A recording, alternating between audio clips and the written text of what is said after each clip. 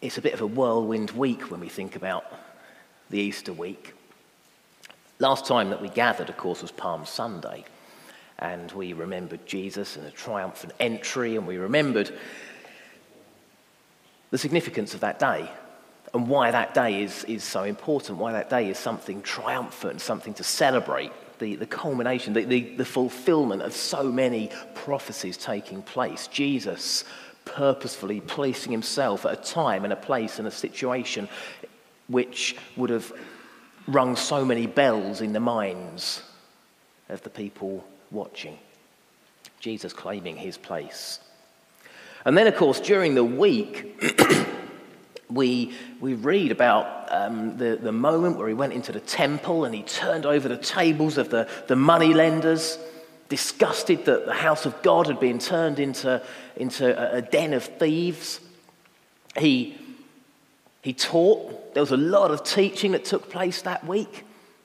There was a lot of challenge coming from the Pharisees. There was healing. There was all sorts of things that went on. Jesus was a busy man that week. And then, of course, it was all leading up to the Passover feast. That was the whole point of them having come to Jerusalem. That was why Jerusalem was so full of people at that time, because last night, Thursday night, Maundy Thursday, that was the feast, the Passover feast. And as we were reflecting last night on Maundy Thursday, it suddenly struck me that the disciples were probably sitting around the table thinking, oh, at last the feast is here, the busy week, we've done that, tomorrow's Friday, bit of downtime, chill out a bit. Maybe we can go to a quiet corner and just take some time out. And so there was probably, as there often is, at Christmas and Easter and other times, we have a very busy build-up, and then the event itself happens, and then we try and give ourselves time afterwards just to relax. But Jesus was sitting at that table knowing full well that what lay ahead was going to be anything but relaxing. And so if you've been following this week the Easter narrative, if you've been trying to read the scriptures and get a feeling for what Jesus' week would have looked like, then you will know that it's been a busy week. And that here we are this morning. Jesus has attended the Passover feast. He's announced that one of his closest friends was on the verge of betraying him. He's told his dearest disciple, you might think that you love me so much you'd die for me, but actually at the first sign of trouble you're going to deny you even know me. He's broken hearts. And then he's gone to Gethsemane and he's prayed.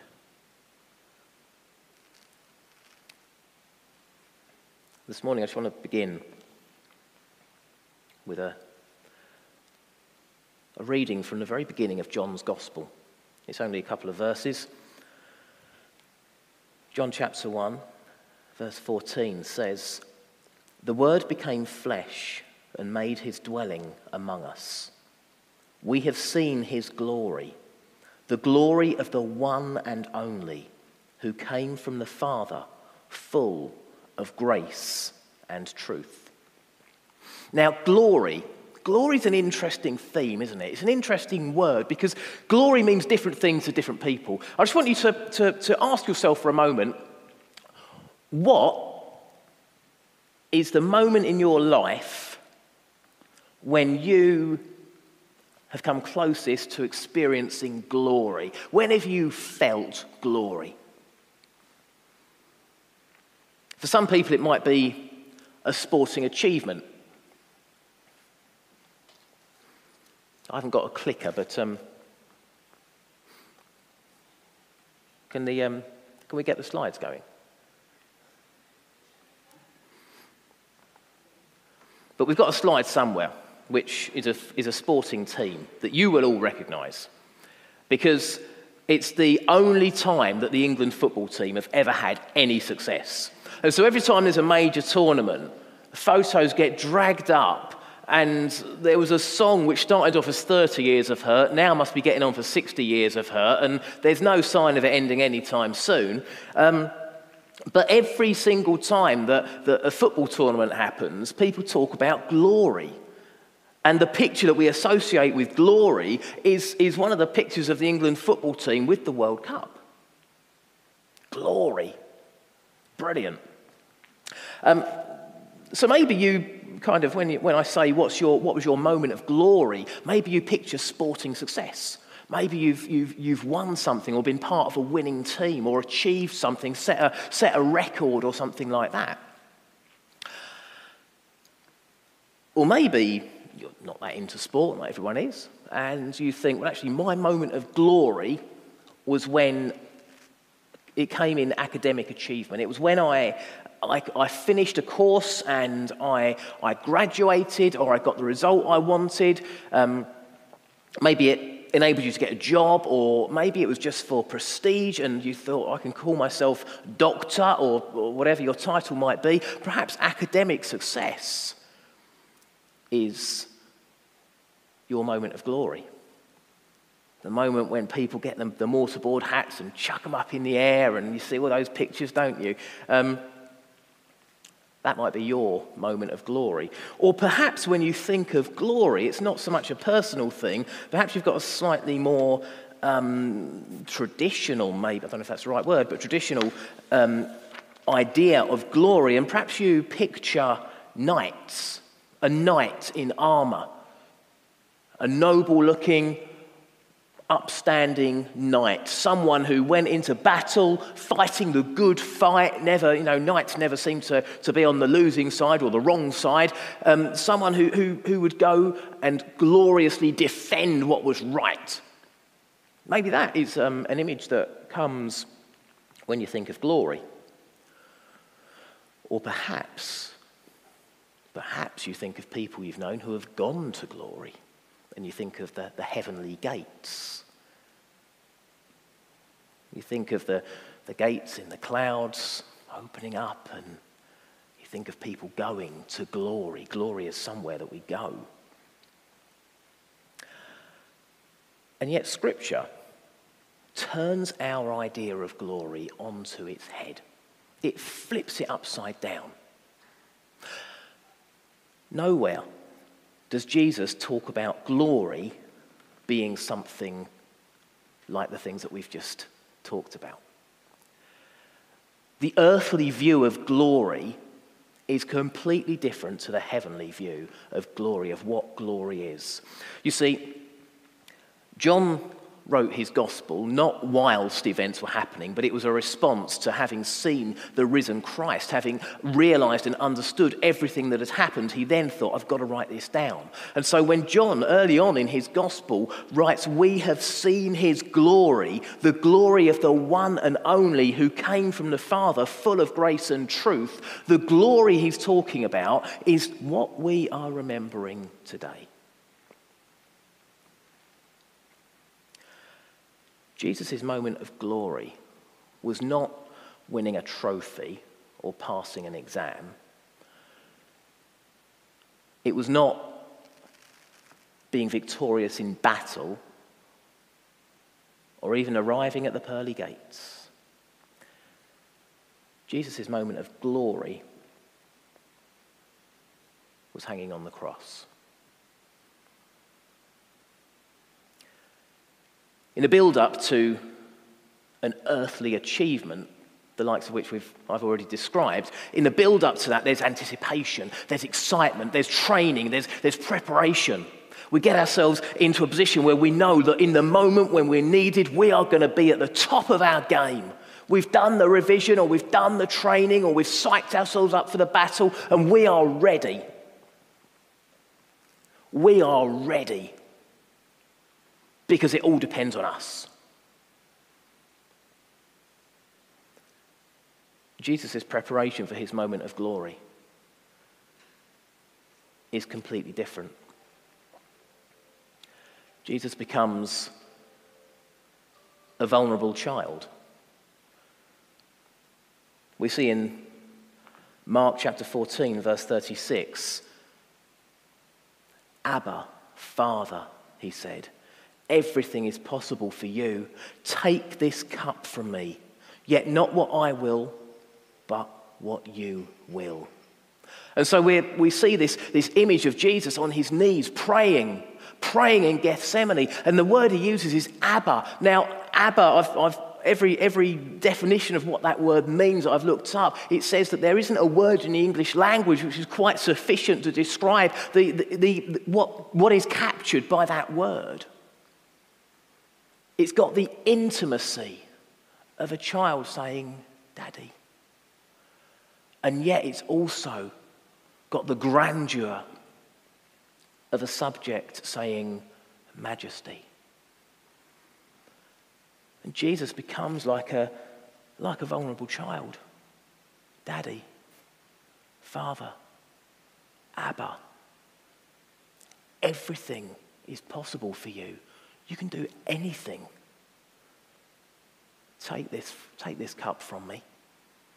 Don't make me go through with this. I'm scared. I'm frightened.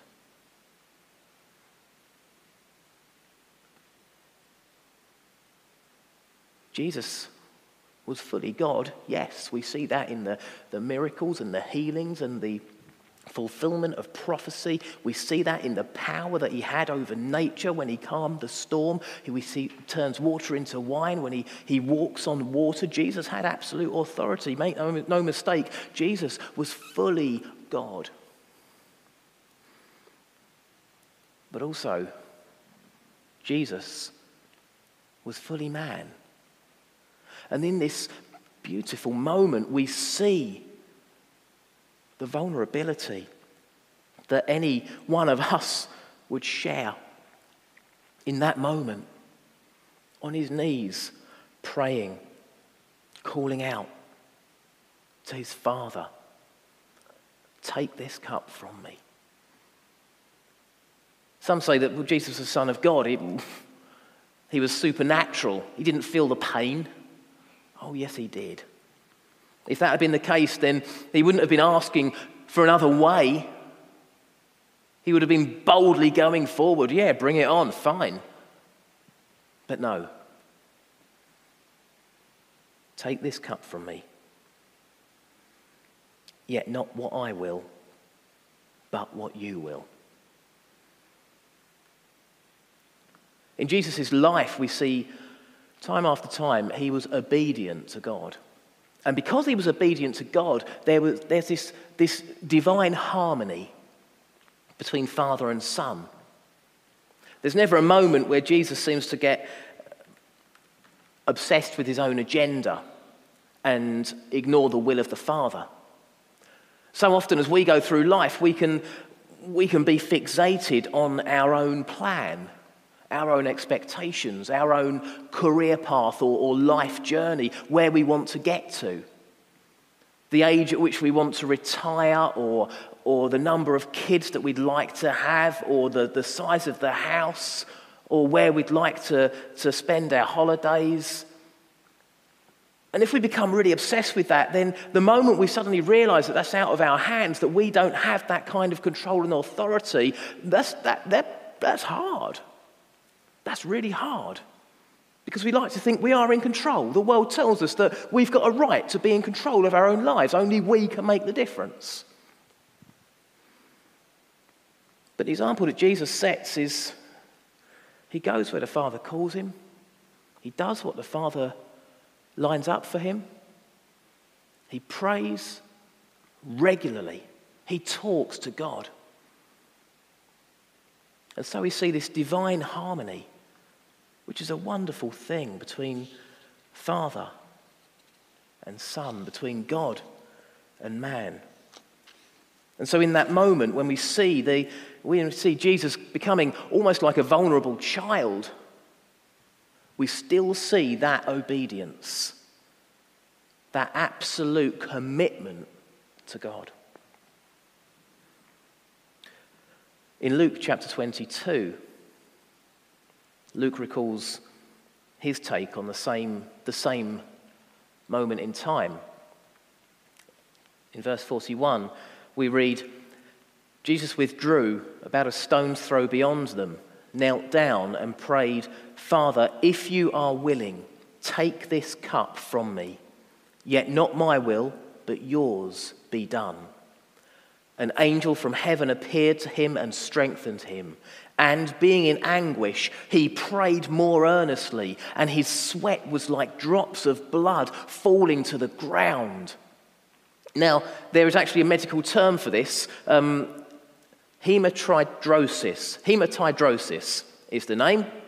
And it's a very, very, very rare condition. In fact, there was a time in history when they thought this was just a figure of speech that Luke has chosen to use, that they just meant that Jesus was praying really hard. And it seemed like a slightly odd form of words, but you can't actually sweat blood. And then in the trenches of the First World War, I think there were examples before this, but in the recorded ones that I've read about, in the trenches of the First World War, as artillery bombardments were pounding around them and men were called out of the trenches as the artillery finished to stand waiting for the whistle to go over the top, knowing that they were facing machine guns and artillery, and they know they're going out into no man's land. They can see the bodies of fallen comrades littering the fields already, and as they stood there, some of them sweat blood. It's when the body goes into a state of stress that is so severe that capillaries in the skin burst, and it's not literally sweating, but it comes out with sweat out of the pores of the skin. Hematidrosis. Being in anguish, Jesus prayed more earnestly, and his sweat was like drops of blood falling to the ground. Luke was the first century equivalent of a doctor. He had interest in medicine. And so he recorded details like this. Jesus was not going to the cross knowing it wouldn't hurt him. Jesus went to the cross totally aware of what he faced. He was in anguish, but he was obedient. Why was he obedient? Because this was his path to glory. Being reduced to a vulnerable child, calling Abba, Daddy. Becoming desperate to the point of praying so earnestly, so intensely, the fear gripping him to a point where he sweats blood. This is his path to glory. This is not an earthly path to glory. This is not the sort of the training and the preparation and the moment where you think, yeah, come on, I can take this, I can do this. This is not where Jesus was. He was in a place of terror. Why?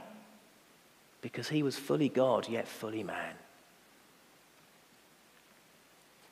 The fully God is shown in his obedience to the Father. The fully man is shown in the fear that he had to overcome. John 17, verses 1 to 5. After Jesus said this, he looked towards heaven and prayed. This is when Jesus is still in the upper room with his disciples before he's gone to Gethsemane. And this is what he prays. Father, the hour has come. Glorify your Son, so that your Son may glorify you. For you granted him authority over all people, that he might give eternal life to all those you have given him. Now this is eternal life, that they know you, the only true God, and Jesus Christ, whom you have sent. I have brought you glory on earth by finishing the work you gave me to do. And now, Father, glorify me in your presence with the glory I had with you before the world began. And there we see Jesus in his glory. He calls out, he says, the hour has come. Jesus has spoken many times up to this point, the hour is not yet, this is not my time. We see it firstly in John's Gospel when he turns water into wine. Before he performs the miracle, he says to Mary, My time's not come. He knew that there was a specific journey. He doesn't say, yeah, room full of people, there's a party going on, check this out. Instead, quietly and subtly, he does not want people to know who he is at that point because the time is not right. Jesus is obedient to God's timing. But now, Father, the hour has come. Glorify your Son, so that your Son may glorify you.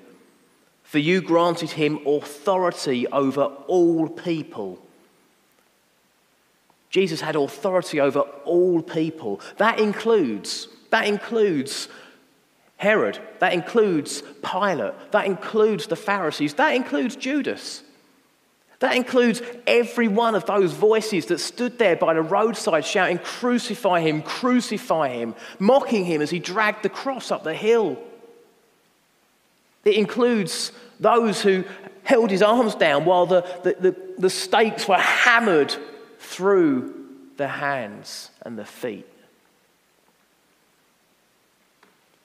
You granted him authority over all people. Not that the authority might be abused, not that the authority might be used so that Jesus was untouchable, but that he might give eternal life to all those you've given him. Jesus knew at this point exactly what he was in for, exactly what he was going to go through, but he sees beyond the human side. He knows that there is a gift of eternal life at stake here, and the only way that he can do that is if he suffers at the hands of those to whom he's going to give the gift. This is a complete upheaval of earthly values. Once the Ukrainian crisis comes to an end, whenever that may be, there is going to be a long and difficult path before those two countries are fully reconciled. Because we are human beings and we harbour grudges and we remember things and we know we want revenge. We want to pay people back, an eye for an eye. But Jesus came and said, no. You pray for your enemies. Even though Jesus knew exactly who was going to put him on the cross, he still gave eternal life to those people. And make no mistake, we are those people just as much as the soldiers and everybody else involved in biblical times.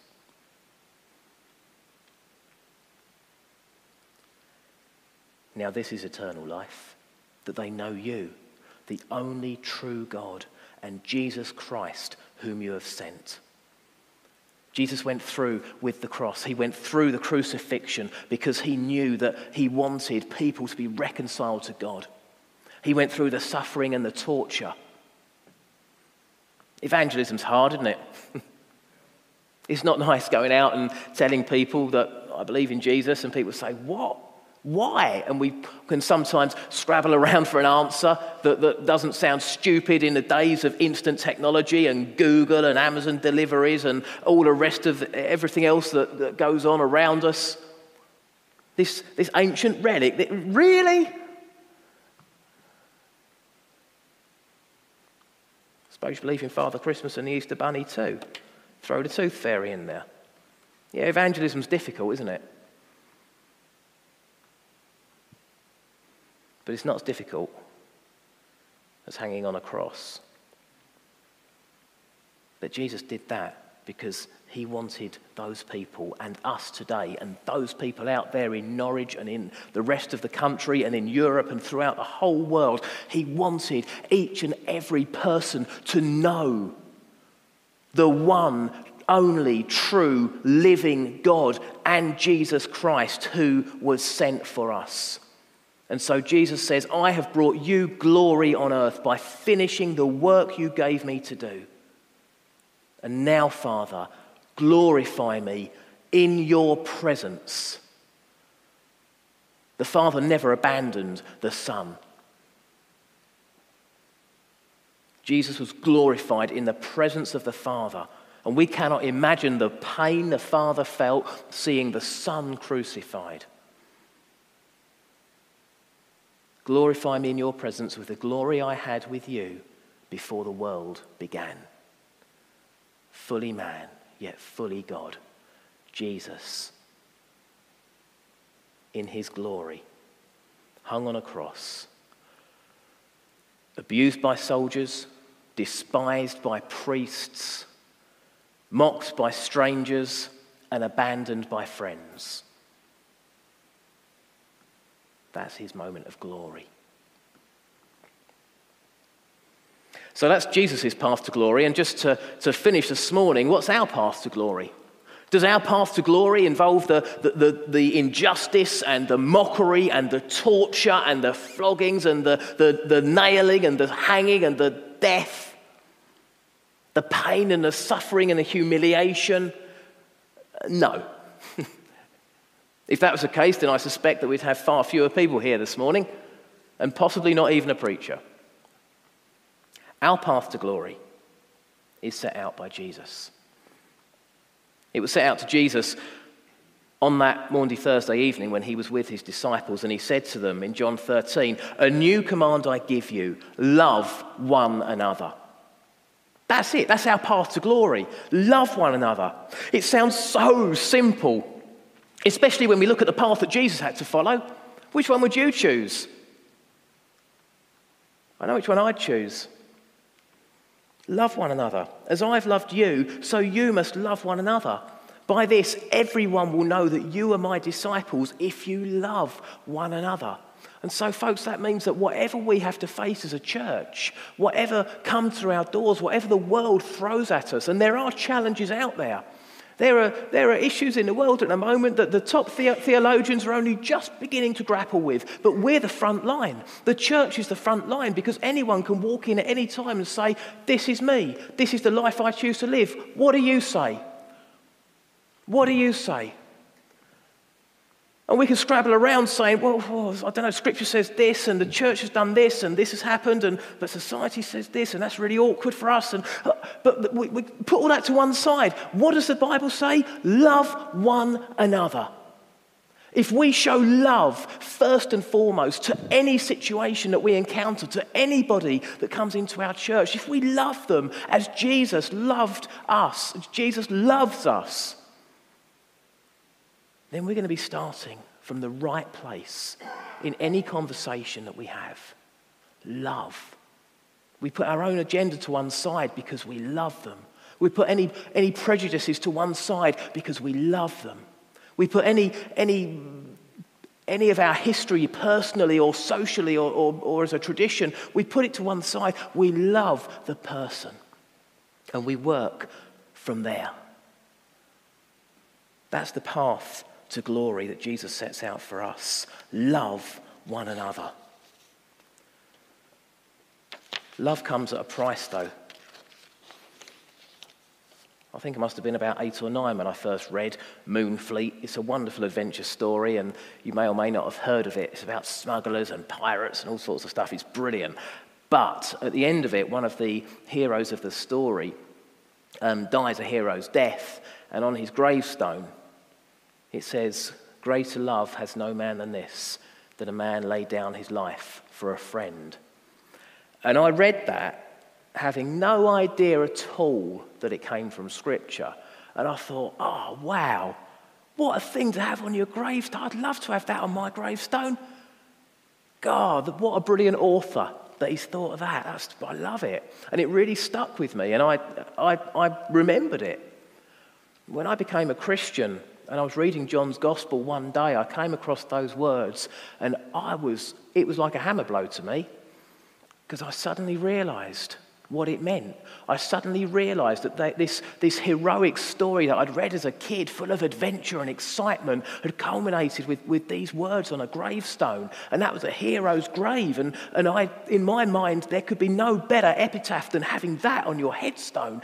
And here is Jesus himself signposting us to what he was about to do. He's just told his disciples to love one another. And now, what is the measure of love? Well, greater love has no one than this, to lay down one's life for one's friends. Love is a serious business. Faith is a serious business.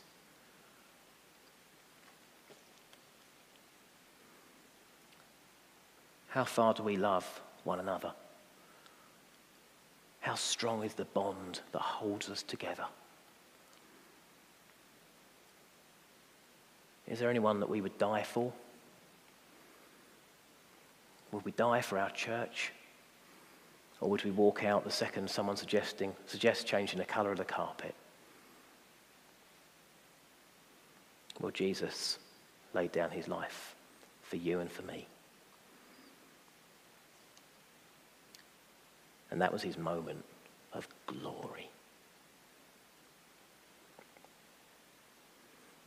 We're going to finish this morning by singing two songs, the first of which, in the chorus, it has the words, "This is Jesus in his glory, King of heaven, dying for me." Make no mistake, when we see the images of Jesus hanging on the cross, it's not a moment of defeat. It's a moment of glory. And in just a couple of days' time, we will be celebrating the fact that that cross is empty.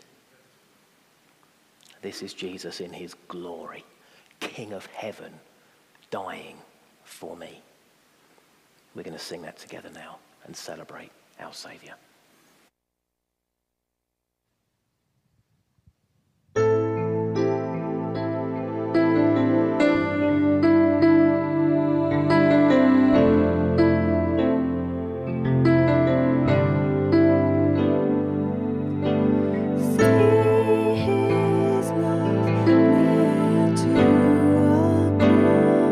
Perfect and blameless life, living a sacrifice.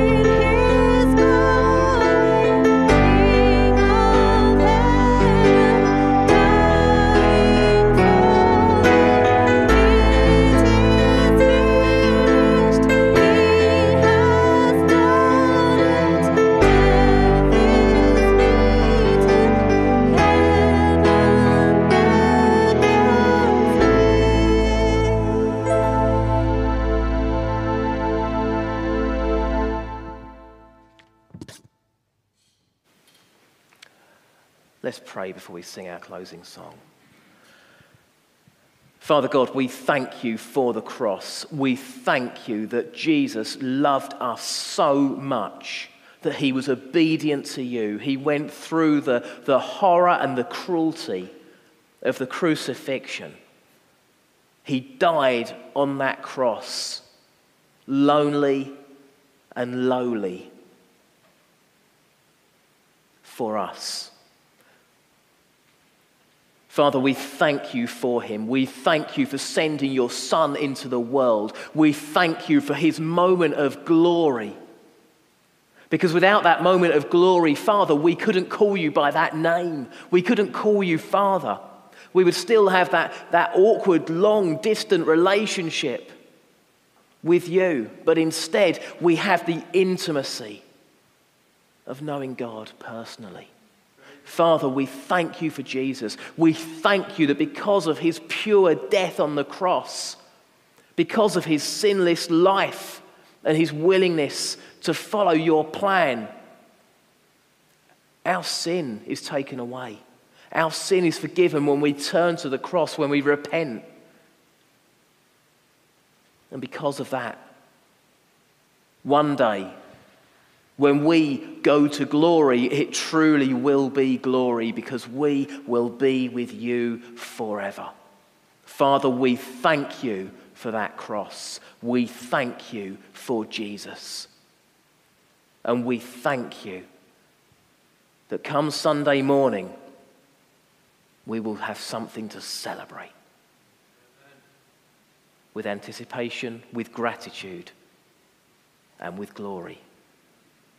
We say together in the name of Jesus, Amen. Amen. We're going to finish by singing, I stand amazed in the presence of Jesus the Nazarene.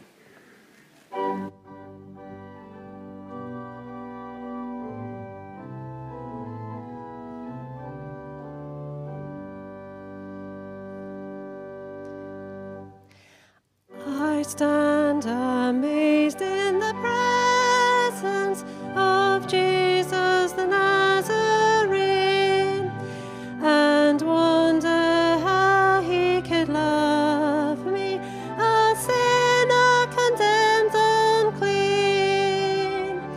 How marvelous, how wonderful, and my song shall ever be. How marvelous,